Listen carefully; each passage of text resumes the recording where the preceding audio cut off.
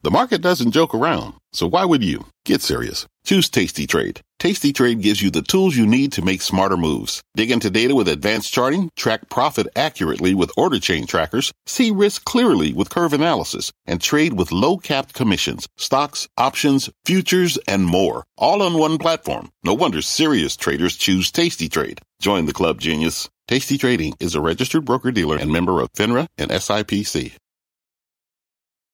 I'm Brian Sullivan, and you're listening to CNBC's Worldwide Exchange. Our show airs live weekdays at 5 a.m. Eastern. Listen in.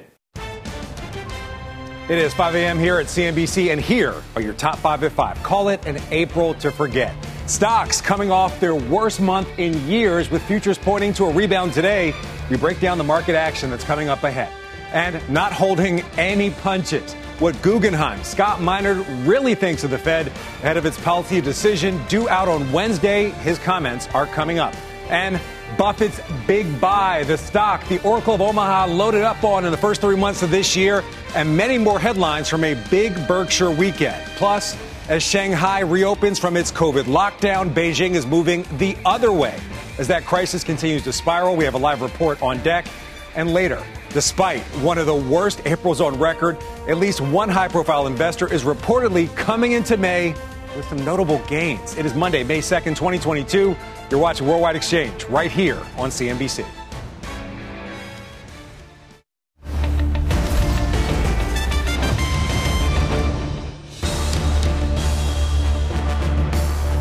And good Monday morning. I am Frank Holland in for Brian Sullivan.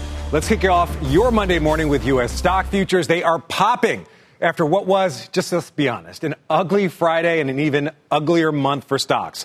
Let's break it down right now. Friday, the Dow fell nearly 1,000 points for more than 2.5% loss. Worse yet for the S&P, and at a 3.6% loss, even still worse for the NASDAQ, shedding 537 points on Friday, or 4.2% for its worst single day since September of 2020. Chalk that last one up to big losses Friday for Apple and Amazon on the heels of disappointing earnings and some disappointing outlooks. Ahead of the open, the Dow is off 10% from its all-time high. The S&P off 14%, the NASDAQ off 24%. That's the right graphic right there. All right, now we want to take a look at bond yields ahead of the Fed's two-day policy meeting that's kicking off tomorrow. And right now we're seeing right here, the 10-year up at about 2.94. You've got to remember, this is up 50 basis points from where it was at the start of April. The entire bond market elevated a bit right now. We are also watching oil, especially following those reports that factory activity in China contracted, honestly hitting some demand concerns, or creating some demand concerns, I should say. WTI right here down about 2.5%. Brent crude down about 2.5%. Both of them right back at the level they were at the beginning of April after a bit of a roller coaster ride for the month. And turning our attention to crypto, we are seeing Bitcoin and Ether both up today. Bitcoin, Ether, both up today. Cryptocurrency getting a bit of a boost, but you got to remember, these are still down compared to where they were at the start of May. Bitcoin, for example, up at about 46,000 at the start of April. Bitcoin up at about 46,000. All right, now turning our attention to the early trade in Europe. Red arrows across the screen are Juliana Tattlebaum. She's standing by in our London newsroom with much more. Good morning, Juliana. Frank, good morning. Well, it's not just Europe where we've seen some red arrows this morning, but also Asia. We do have a few markets closed for holiday today, including those in China, Hong Kong, and here in the UK. But for the Asian markets that have been open, it's been a fairly downbeat session. We've got the Nikkei 225 down about 11 basis points overnight. The Kospi over in Korea down about 0.33%. The Australian market also taking a hit. We did get some downbeat data out of China overnight. The official manufacturing PMI coming in at its lowest level since February 2020. So a contraction in manufacturing activity there. The private Caixin survey also pointed to a further contraction. So clearly the COVID lockdowns are having an impact on the Chinese economy. As for European markets, this is the picture right now. We do have red across the board for the European markets that are open. You've got the DAX down about 1%, the CAC 40 over in France down about 1.75%. But we have bounced off the lows. So, Frank, things are starting out the month of May in negative territory, but it seems as though in the last hour or so, sentiment has stabilized. So clearly investors waiting for that Fed meeting, among other things, this week. Yeah, obviously a lot of eyes on that Fed meeting here in the U.S. and globally. Juliana, thanks for that. All right, on top of all the market action, it was also a very big weekend for the Warren Buffett faithful and Berkshire Hathaway investors. Silvana Henao is here with those highlights. Good morning, Silvana. Hey, Frank, good morning. A very busy weekend for Berkshire Hathaway indeed, and for Warren Buffett. Kicking things off with Berkshire revealing it has boosted its stake in energy giant Chevron in the first quarter of this year, making that company its fourth biggest holding in its equity portfolio. The Oracle of Omaha's Chevron investment was worth $25.9 billion at the end of March, up from $4.5 billion at the end of last year. Chevron shares are up more than 30% this year. Turning to retail investors and one of Buffett and Charlie Munger's favorite punching bags, Robinhood. The two calling out investment banks, brokerages, and gamification of the stock market. Buffett telling shareholders banks make more money when people are gambling versus investing.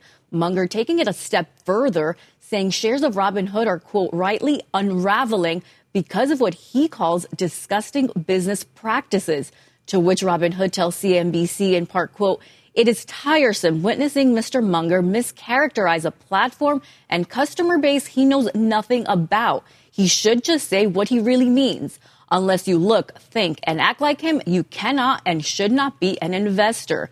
And finally, first it was the Labor Department, but now Charlie Munger is calling out Fidelity's plans to let its 401k users add Bitcoin to their investment portfolios. I got some advice for you, too. When you have your own retirement account and your friendly advisor suggests you put all the money into Bitcoin, just say no. All right, Frank. Well, lots there to digest. Back to you. Definitely a crowd-pleasing line there. Thanks a lot, Silvana. You got it. All right, turning our attention now to the crisis in Ukraine and House Speaker Nancy Pelosi and other members of Congress making a surprise visit to the country's capital city over the weekend. This as President Biden is asking Congress for even more help to aid Ukraine and its people. NBC's Bree Jackson joins us now from Washington with much more. Good morning, Bree. Good morning, Frank. Well, House Speaker Nancy Pelosi is now the highest-ranking U.S. official to visit the Ukrainian capital since the war started. She says she wanted to show America's unflinching support for Ukraine.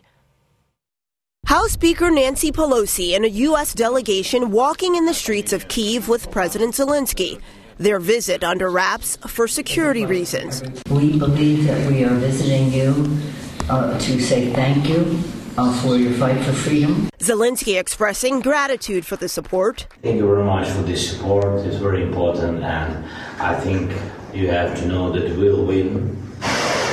Attacks against Ukraine are intensifying. The Russian Defense Ministry says it struck 800 targets in 24 hours over the weekend, including a hangar with weapons supplied by the West. We need all the assistance we can get in defensive weapons, in military support, in financial support, but also in humanitarian support. President Biden wants Congress to approve an additional $33 billion for 5 months of aid for Ukraine. Republicans and Democrats signaling they'll back it. Every day we don't send them more weapons is a day where more people will be killed, in a day where they could lose this war. The Senate Majority Leader is also pushing to seize assets of Russian oligarchs and use the proceeds to help Ukrainians. It's time for sanctioned Russian oligarchs to be held accountable for the ill-gotten wealth that they have received.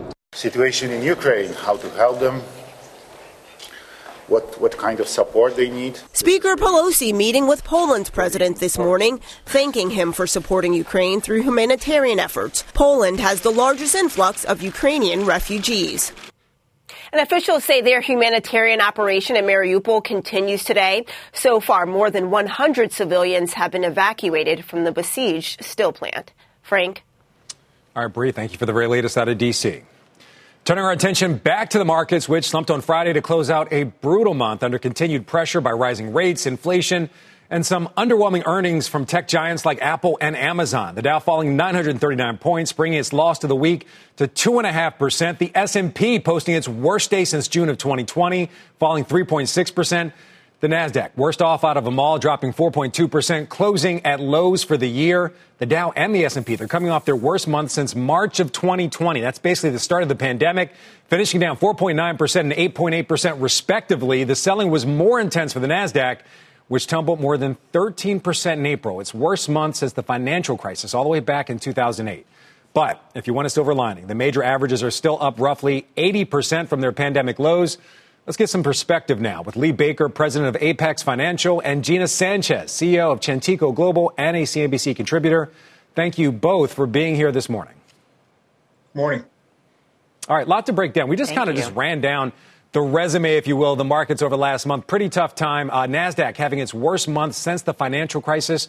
But Lee, I think you may be in the minority. We're seeing here right now that bad month, and then also ahead, we're expecting a rate hike, but you believe there's a possible bounce for the markets ahead. You're going to have to explain this thesis. Absolutely. This repeated itself. It's about to repeat, I think, what happened a couple of months ago. In March, we had the first rate hike and things had gone down, but then there was about a 10% relief rally. I think what we've got here is a situation where, particularly last week, things just got overcooked to the downside. Yes, we're going to have continued volatility all throughout the year, but I think we're going to have a little bit of a pop, assuming that the Fed doesn't do anything terribly surprising. But a 50 basis point rate hike, I think we'll see a little relief between now and then. So, Lee, I got to follow up with you really quick. We are expecting a 50 basis point hike. Isn't that going to hit these technology stocks once again? And they're just such a big part of the market these days. Yeah, I think they are a big part of the market. Some of the technology stocks might still be in for a bit more trouble. But candidly, things like Amazon, which got hammered mercilessly on Friday, I think was an overshoot. Companies like Microsoft, Apple, we're looking for the long term and working with everyday clients. It's a long-term picture, and we're not getting too bent out of shape about moving this from one month to the next. All right, Gina, I want to come over to you. Lee's pointing out Amazon, but you're saying the market's searching for quality. I looked at that Amazon report. The market didn't like it, but there was really a lot of quality in there, a lot of cloud growth, a lot of marketing growth. I think we all kind of thought that the logistics business was going to slow down because people are just leaving their house. Isn't Amazon quality? Did I miss something?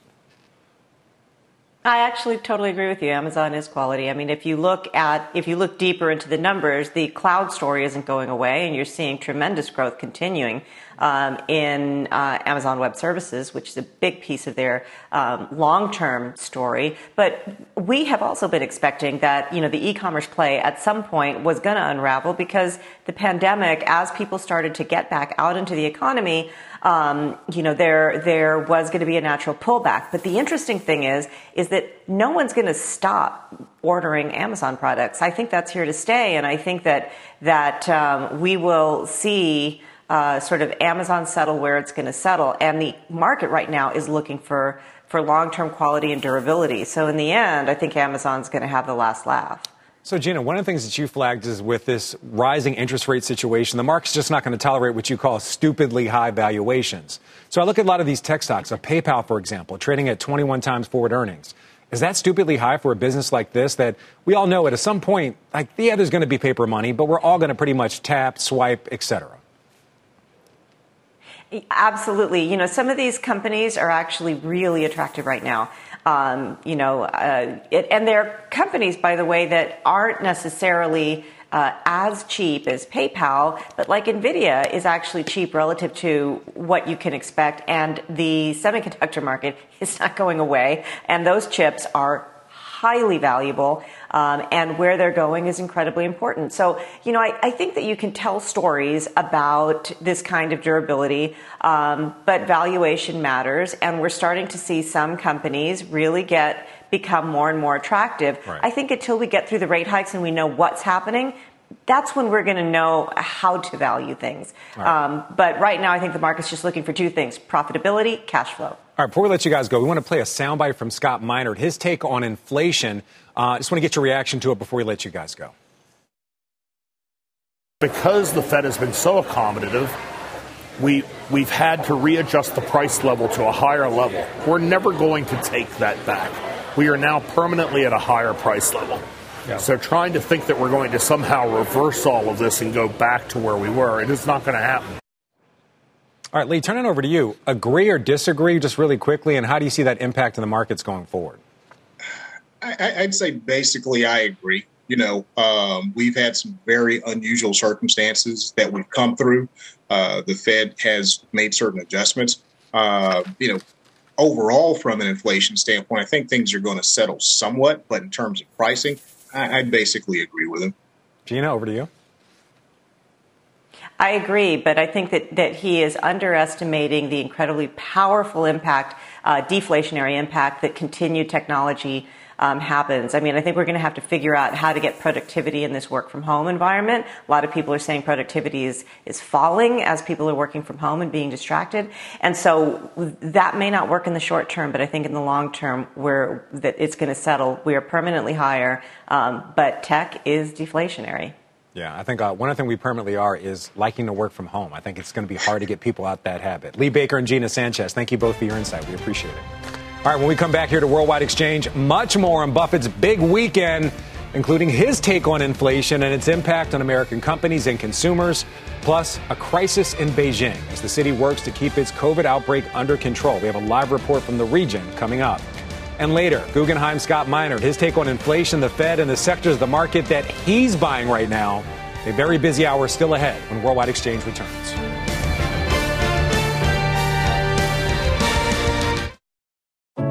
What does it mean to be rich? Maybe it's less about reaching a magic number and more about discovering the magic in life. At Edward Jones, our dedicated financial advisors are the people you can count on for financial strategies that help support a life you love. Because the key to being rich is knowing what counts. Learn more about our comprehensive approach to planning at edwardjones.com/findyourrich. Edward Jones, member SIPC. This podcast is supported by FedEx. Dear small and medium businesses, no one wants happy customers more than you do. That's why FedEx offers you picture proof of delivery, packageless and paperless returns, as well as weekend home delivery to 98% of the U.S. on Saturday and 50% on Sunday. See the FedEx service guide for delivery information. FedEx Ground service is also faster to more locations than UPS Ground. See what FedEx can do for your business. Absolutely, positively FedEx.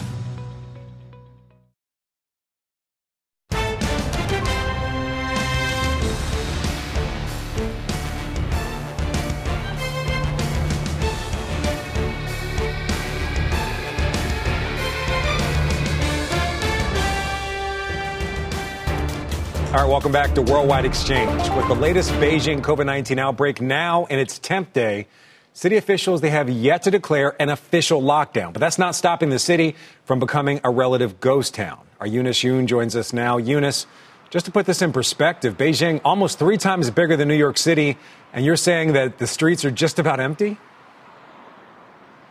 Yeah, that's right, Frank. And I don't know if you could see behind me, but this place where I'm at right now is a shopping area, and it's usually packed with people, especially this week, because this is the May Day holiday, spring holiday. People are usually dining out, they're shopping, but not this time. I mean, as you said, officially, Beijing is not in a lockdown the way we see in Shanghai. We can go out of our homes. However, the restrictions have become so onerous in the past couple of days that it's really, really difficult to go out and do anything. For example, restaurants have suspended all in-house dining. The tourist sites such as Universal Beijing Resorts and parks are shut or at half capacity during this holiday. And then shopping malls and the vast majority of indoor spaces now require a 48-hour negative COVID test just to get in. And this is despite the fact that the numbers of infections is relatively low. There's a press conference that's still ongoing. They said that since this wave started, there are 400 cases in a city of 21 million. And looking forward, it looks as though these restrictions are going to become more onerous. Beijing announced plans for what it described as normalized testing, that it's going to start after the holiday ends on Thursday. So they're telling us now that residents are going to have to get negative COVID tests that are valid for a 7-day period to get into public places such as the subway. Also, the authorities here have announced that they've started constructing makeshift quarantine centers in the suburbs. Frank? Wow, Eunice. Just the images you're showing us right here. It seems like it's just a very serious situation. So the restrictions we're seeing in places like Beijing and like Shanghai, they seem almost, counterintuitive to what the government is actually saying about its efforts to stabilize the Chinese economy.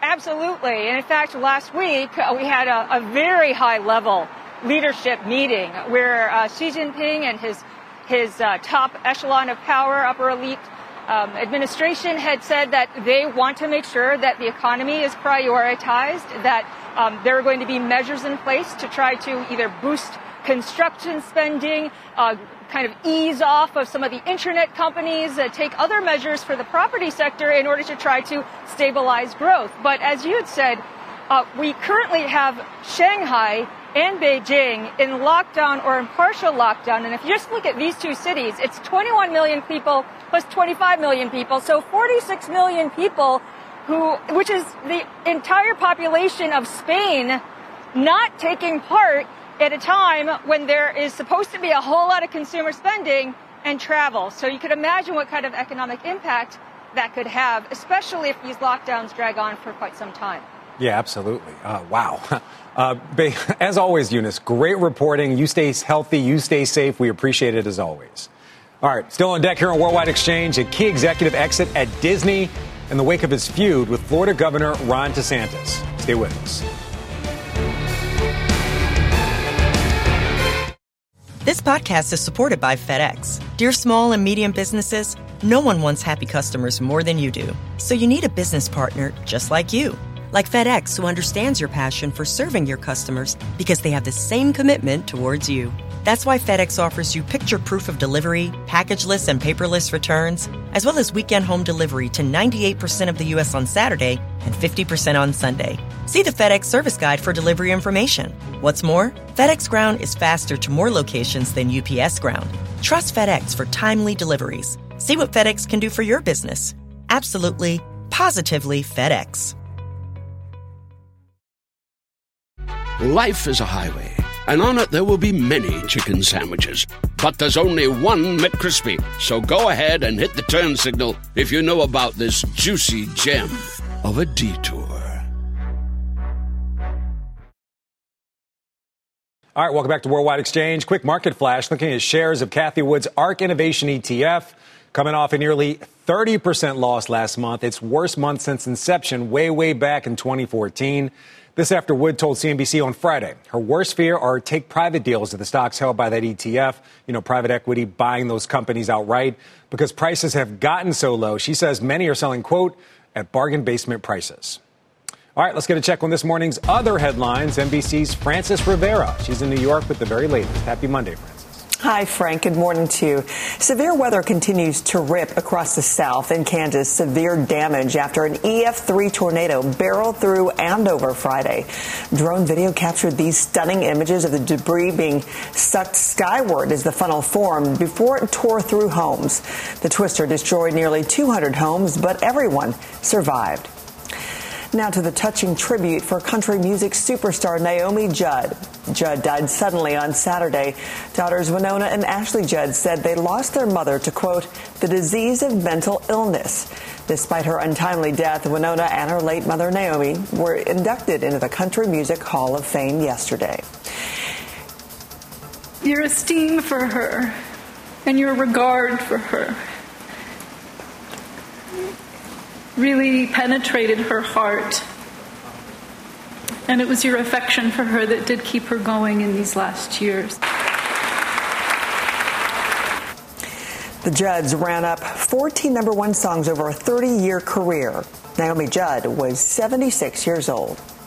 It was a home run auction for a piece of MLB history over the weekend. The bat Jackie Robinson used in the 1949 All-Star game there just sold for over $1 million at auction. It includes a letter of authenticity from Robinson's wife, Rachel. Robinson played his first All-Star game in 1949. That's the same year he won his lone Most Valuable Player award. So a very happy owner now with that piece of major history and MLB history as well. Frank. Yeah, definitely a historic bat right there. Just a few days after Jackie Robinson Day. Very cool. Francis Rivera, we appreciate it. All right, coming up here on Worldwide Exchange, how Equinox is now jumping on the crypto train. Plus, Guggenheim's Scott Minerd on last week and last month's stock market carnage. Can't miss interview coming up ahead. And if you haven't already, follow our podcast. If you miss Worldwide Exchange or Brian Sullivan, you can check us out on Apple, Spotify, or other podcast apps. And Worldwide Exchange, we'll be right back.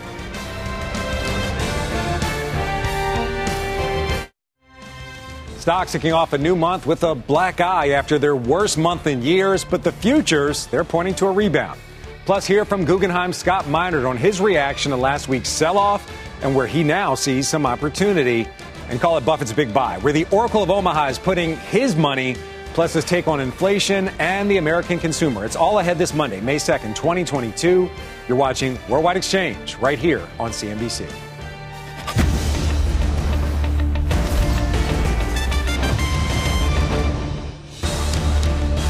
And welcome back. I'm Frank Collin in for Brian Sullivan this morning. Brian is reporting from the Milken Conference in California. We're going to hear from him in just a few minutes. But first, a check on the markets. It's right around 5:30 a.m. here on the East Coast. Here's how your money, the markets, your everything is shaping up right now because all of our eyes are on the market right now. We're seeing right now the Dow's up, looking poised to pop just about 100 points, at least at this point. You got to remember it closed down 900 points lower on Friday. And then this follows major U.S. equity markets really taking a beating in April with the Dow and the S&P posting their worst month since March of 2022. And the NASDAQ, the hardest hit, seeing its worst month since October of 2008. We're talking Great Recession times. In the bond markets right now, keeping a lot of eyes on that with the Fed meeting coming up this week. We're seeing the 2-year up right now at about 2.94%. Remember, that's more than 50 basis points higher than it was back at the start of April. We also have to hit oil right now. The oil market's getting hit a little bit right now due to those reports about contraction at Chinese factories right now. Both of them down more than 2.5%. WTI down about 3%. But remember, these levels we're seeing right here, same level they were at the start of April. A bit of a roller coaster ride throughout the month. Now to this morning's top headlines. Our Silvana Henao is here with those. And good morning again, Silvana. Good morning again to you, Frank. Well, the Disney executive in charge of crafting the company's response to Florida's Don't Say Gay controversy is leaving the company after just 3 months on the job. In an email seen by Reuters, Jeff Morrell told staff it's clear for a number of reasons Disney was not a good fit. Disney shares were one of the worst Dow performers last month, falling more than 18%.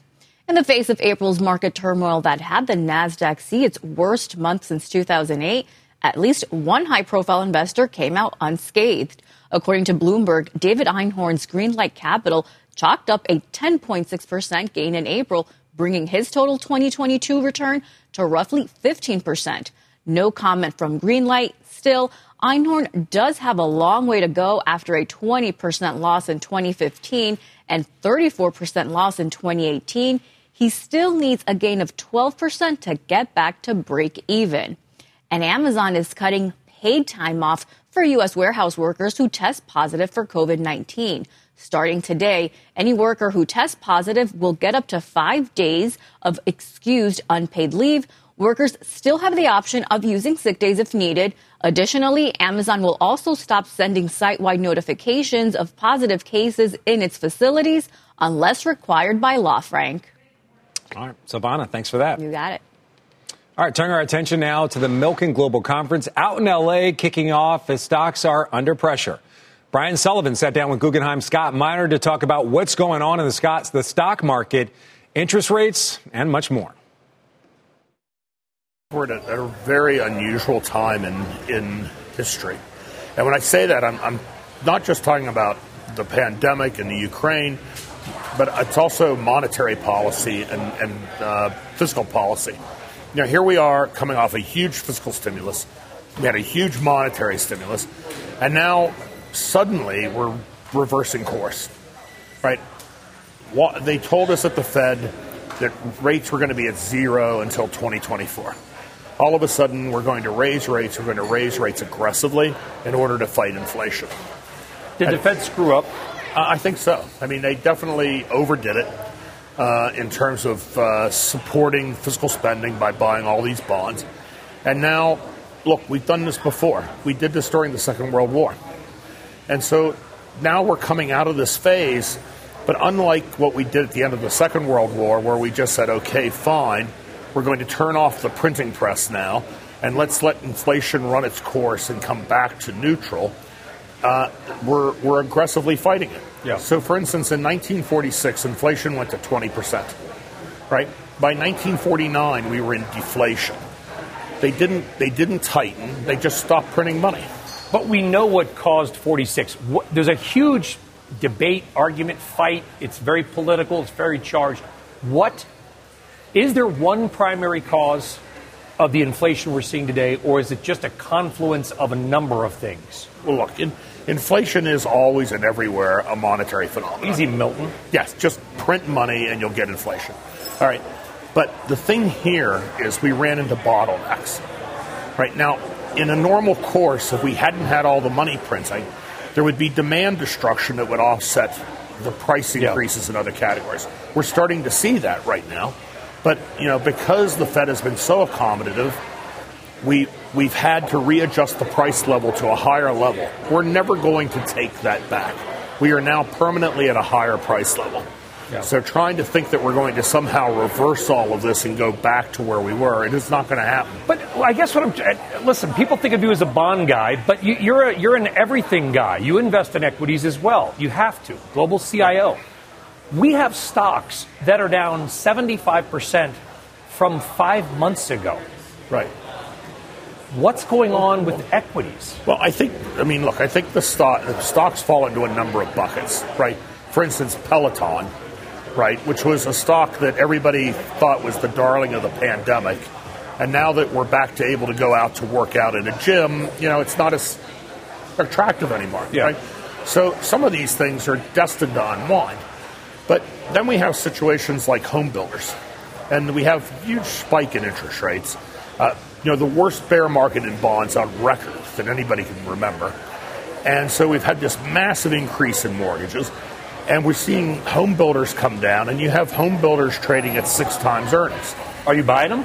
Well, yes, we're long the home builders index. And the point I'm trying to make here is that, the demand for houses isn't going away. The prices are up. Lumber prices are coming down. We're getting demand destruction. Yeah. We're getting exactly what should be happening if you stop printing money. My concern is that the Fed is not just stopped printing money, but they've slammed on the brakes and they're throwing the car into reverse right at a time when we're starting to see demand destruction happen and we're starting to see prices begin to plateau and start to decelerate. What should they do then? Well, I think we got a Fed meeting coming up on Wednesday. Everybody expects at least 0.5%. I'm not going to say basis point. Right. They could do 0.75%. Right. What should they do? And more importantly, what guidance should they give us if you were running the show? Well, the first thing I would do is I would get rid of the idea of pegging interest rates.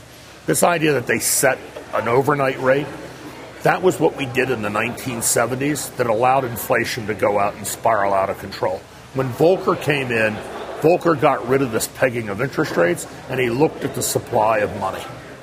Right? What they need to do is focus on the supply of money in the balance sheet. Let the market determine what the right equilibrium rate is, and so just say we're going to stop printing money. We're going to slowly reduce the size of the balance sheet, and without money, without the growth of money there to fuel the flames, we're taking the fuel away from the fire. And eventually, prices will stabilize. But in some ways, aren't we trusting? There's a bunch of different Fed members, and I'm not trying to cast too much blame because there was a lot of things, but we're trusting the people who helped get us into this to now get us out of this. Look, I once said to Bill Dudley, who was president of the New York Fed at the time, the central bank is the source of and solution to every crisis, right? Yeah. So we got here because of the Fed. And now I think we're running the risk that we're going to create another crisis. Are we? We're definitely on path. What kind? Is it going to be a credit event? What is different between now and 2008? Because 2008 we had all these CLOs, CDOs, crazy derivatives. Right. This is not then. No, that's right. But the stock market is falling faster now than it did then. Right. Well, look, I think Mohamed El-Erian put his finger on this. Right now, because the Fed is withdrawing liquidity, right? If you look at a number like M2, which I know is a really money supply. Yep. It's actually contracted over the last 3 months. Okay, we've had this massive run-up in prices. So, as we take liquidity out of the system, markets are becoming illiquid. You see Treasury rates move around by 1/4 to 0.5% on a daily basis. That is a liquidity problem, right? And I believe Mohammed is right, which is a liquidity problem has a way of turning itself into a credit problem, and a credit problem has a way of turning itself into a general financial problem. So, will it? If we don't stop what course we're on, I believe we will, yes. So do you think that we've seen the peak of 10-year yields this year? I think we probably have. I mean, look, I know you were in the lower yield camp. I was. Look, I thought 2.5 was going to be the peak. We've overshot that level. But we could come back to it? Oh, easily. And, one thing, Brian, if we get another negative, if we get a negative GDP print for the second quarter. Right. Technically, that's a recession, although we can dither over the definition of a recession with the NBER, et cetera. Right. Could the Fed reverse the reversal? Well, see rates come down? Well, that's really the dollar fall? Honestly, that's what I'm actually the most concerned about. I'm afraid that if the Fed sees the economy to begin to stall, that they'll reverse course just like they did in 2018. And then all of a sudden, they will lose all credibility as an inflation fighter. All right, you can catch much more from the Milken Conference throughout the day right here on CNBC. Plus, don't miss Brian's big CNBC Pro strategy session from the event. It's at 11:30 a.m. Eastern Time. To register, go to cnbc.com/pro/talks. All right, coming up here on Worldwide Exchange, Warren Buffett holding court with Berkshire Hathaway shareholders this weekend, talking about everything from Apple to Activision to oil prices to inflation. Our Becky Quick, she's going to join us live from Omaha with all the highlights coming up next. But first, as we head to break, some of your trending top stories. Amazon says it's closing 6 Whole Foods stores in 4 states. This comes about 2 months after the company announcing it was shutting down dozens of physical bookstores, Amazon 4-star locations, and mall pop-up kiosks. Health club Equinox will reportedly start accepting cryptocurrency payments for membership fees in the Big Apple. The New York Post reports the luxury chain will partner with crypto payment service BitPay. And Netflix is canceling development of an animated series created by Meghan Markle called Pearl. It is among several projects being dropped and follows a disappointing first quarter report for the streaming giant. Stay tuned. You're watching Worldwide Exchange right here on CNBC.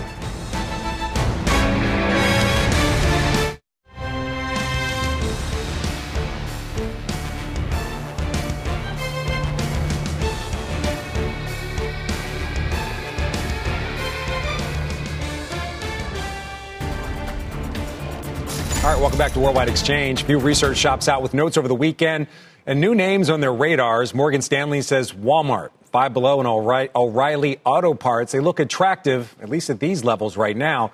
And Oppenheimer is now telling clients to rotate out of midstream energy like Kinder Morgan and TC Energy and then move into utilities. It's best idea buying the XLU ETF. All right, so the story's I can't even get it out. The weekend's big story. Warren Buffett making headlines this week on a wide variety of stocks and topics, everything from Apple to Activision to inflation to the individual investor. Our Becky Quick brought CNBC viewers a front row seat to this weekend's big event in Omaha and joins us now with some of the highlights. Good morning, Becky. Hey, good morning, Frank. You and me, it's early Monday morning, right? We're both trying to ease into this here. It was a big weekend. Warren Buffett holding court in Omaha, speaking to shareholders at Berkshire Hathaway's first in-person annual meeting in 3 years.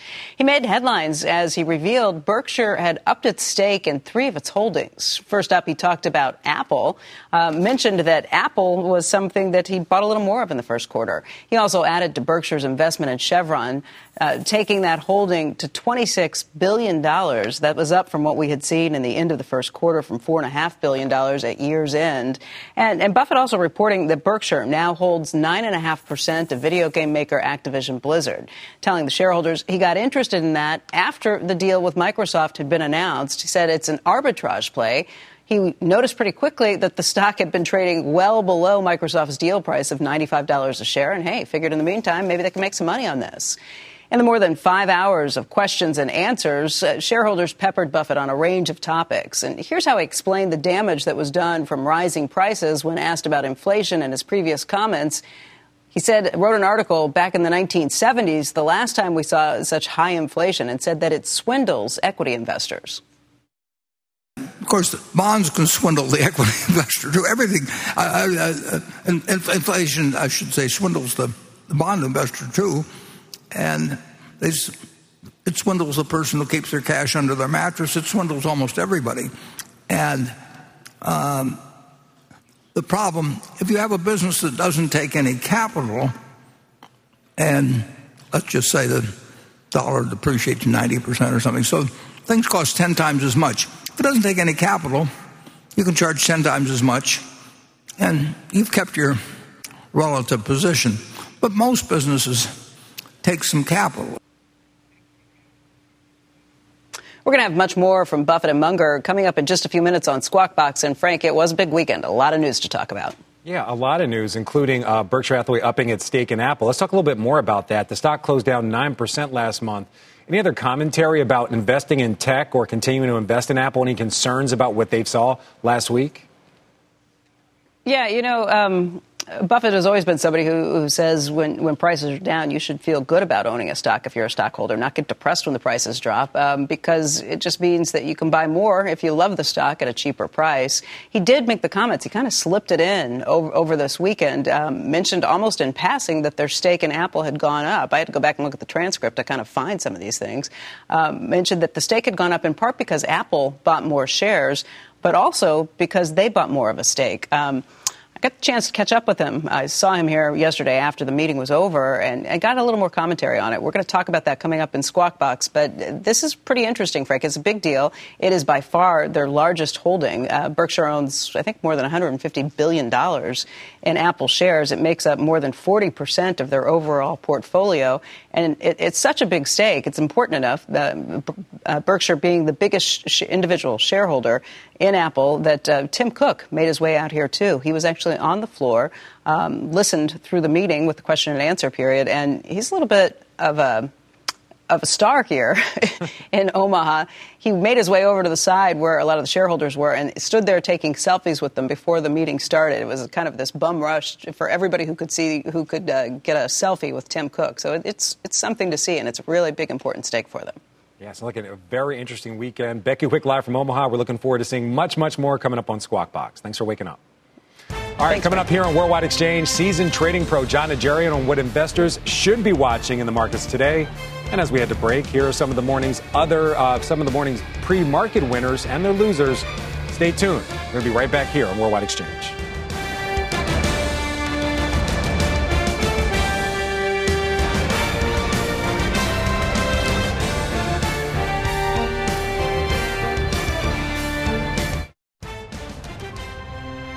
All right, welcome back to Worldwide Exchange. Here's a look at some of the things investors will be watching on this first Monday of May. Two economic reports of note, both due out at 10 Eastern. April ISM manufacturing and March construction spending. Earnings season also continues this week. Among the names reporting after the bell today, Clorox, Expedia, and MGM Reports. And a key event in Amazon's battle with organized labor. Ballots will be counted today in the Staten Island Amazon Warehouse Union election. This follows a vote last month at a fulfillment center in Staten Island where workers cast their ballots in favor of forming a union. All right, let's dive right back into the market action and how some investors were seeking protection from the selling that picked up at the end of April. Jon Najarian joins us now, co-founder of MarketRebellion.com and a CNBC contributor. John, thanks for being here.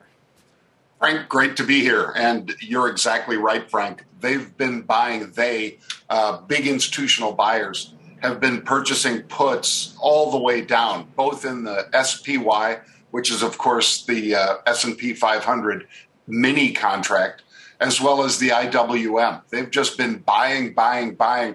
And we haven't, quite frankly, seen volumes like that in a really long time, especially consistently, Frank, those kinds of purchases. So the question is, I guess, is that hedging or is it betting that the market goes lower? Either way, those are big purchases in the IWM. I shot you pictures of a couple of them, I think. Yeah, I was just looking at it. Needless to say, very bearish signals from some people in the market placing those bets against the market. One thing I know that you keep a pretty close eye on is the VIX. The VIX spiking over the last week. Is there any direct relation to some of the volatility that we're seeing, to the idea that investors really want to hedge these bets? I think you'd really like to see the VIX break a little bit, sort of like a fever when it breaks. And that would be something that would cause the amount of purchases that they're making on puts, which are, of course, that downside bet or that protective measure that people put in place. If you saw the VIX break back down into the mid-20s, Frank, I think you'd see pretty rapid giving up of some of these puts and probably more speculation that maybe the market bounces. But at least so far, we haven't seen very much of that. You know, John, I'm going to be honest. We've been talking, on this show off and on for about a year. I can't remember the last time you said the word put. It's been a while. Are we seeing any calls still in tech, even with obviously interest rates expect to go up? Is there any sectors or particular stocks where investors still feel confident? There's been some upside speculation in, you mentioned Tim Cook with Becky just moments ago, in Apple, of course, and in Microsoft. But even those stocks have been carried lower because of the general market malaise and or outright bearish positions. I'd say the best spot for right now, even though the crude oil contract is down today, is probably still energy, Frank. Refiners like Valero and Marathon, as well as some of the exploration areas like the XOP, those have seen very robust speculation, I'd say, in calls, betting that the prices go higher rather than lower. Before we let you go, we just got to talk about the broader market. Safe to say the FOMO trade, that's way, way, way over. But the market always, people say, is looking for quality. And I just touched on this with somebody earlier. Amazon really seemed like quality. Revenue's up, cloud marketing's up, and we all expect the logistics business to take a bit of a downturn as the pandemic begins to break. If Amazon's not quality, where is quality? Well, I think Amazon is quality, to your point. So the problem is that for some investors, like Warren Buffett, for instance, the PE is still just way too high. So as good as the company does and as great as it is top of mind with consumers, it's just not a company that's going to attract that kind of investor. But it could attract a whole host of other institutional investors, Frank. And I would think after the week that it had last week, that Amazon will be on some people's radar screen this week. Yeah, I would think so, too. John Najarian, we appreciate the wake up and the insight, as always. Thank you, sir. That does it for us here on Worldwide Exchange. Before we let you go, we want to take one last look at the futures right now. The Dow looking like it could open up more than 100 points higher at the open. It is still early. Remember, the Dow closed down more than 900 points on Friday. Markets coming off one of their worst months all time. Squawk Box and continue to break it down. Coming up next. Thanks for being here. You've been listening to CNBC's Worldwide Exchange. You can always catch us live weekdays at 5 a.m. Eastern, only on CNBC. Life is a highway, and on it there will be many chicken sandwiches. But there's only one McCrispy. So go ahead and hit the turn signal if you know about this juicy gem of a detour.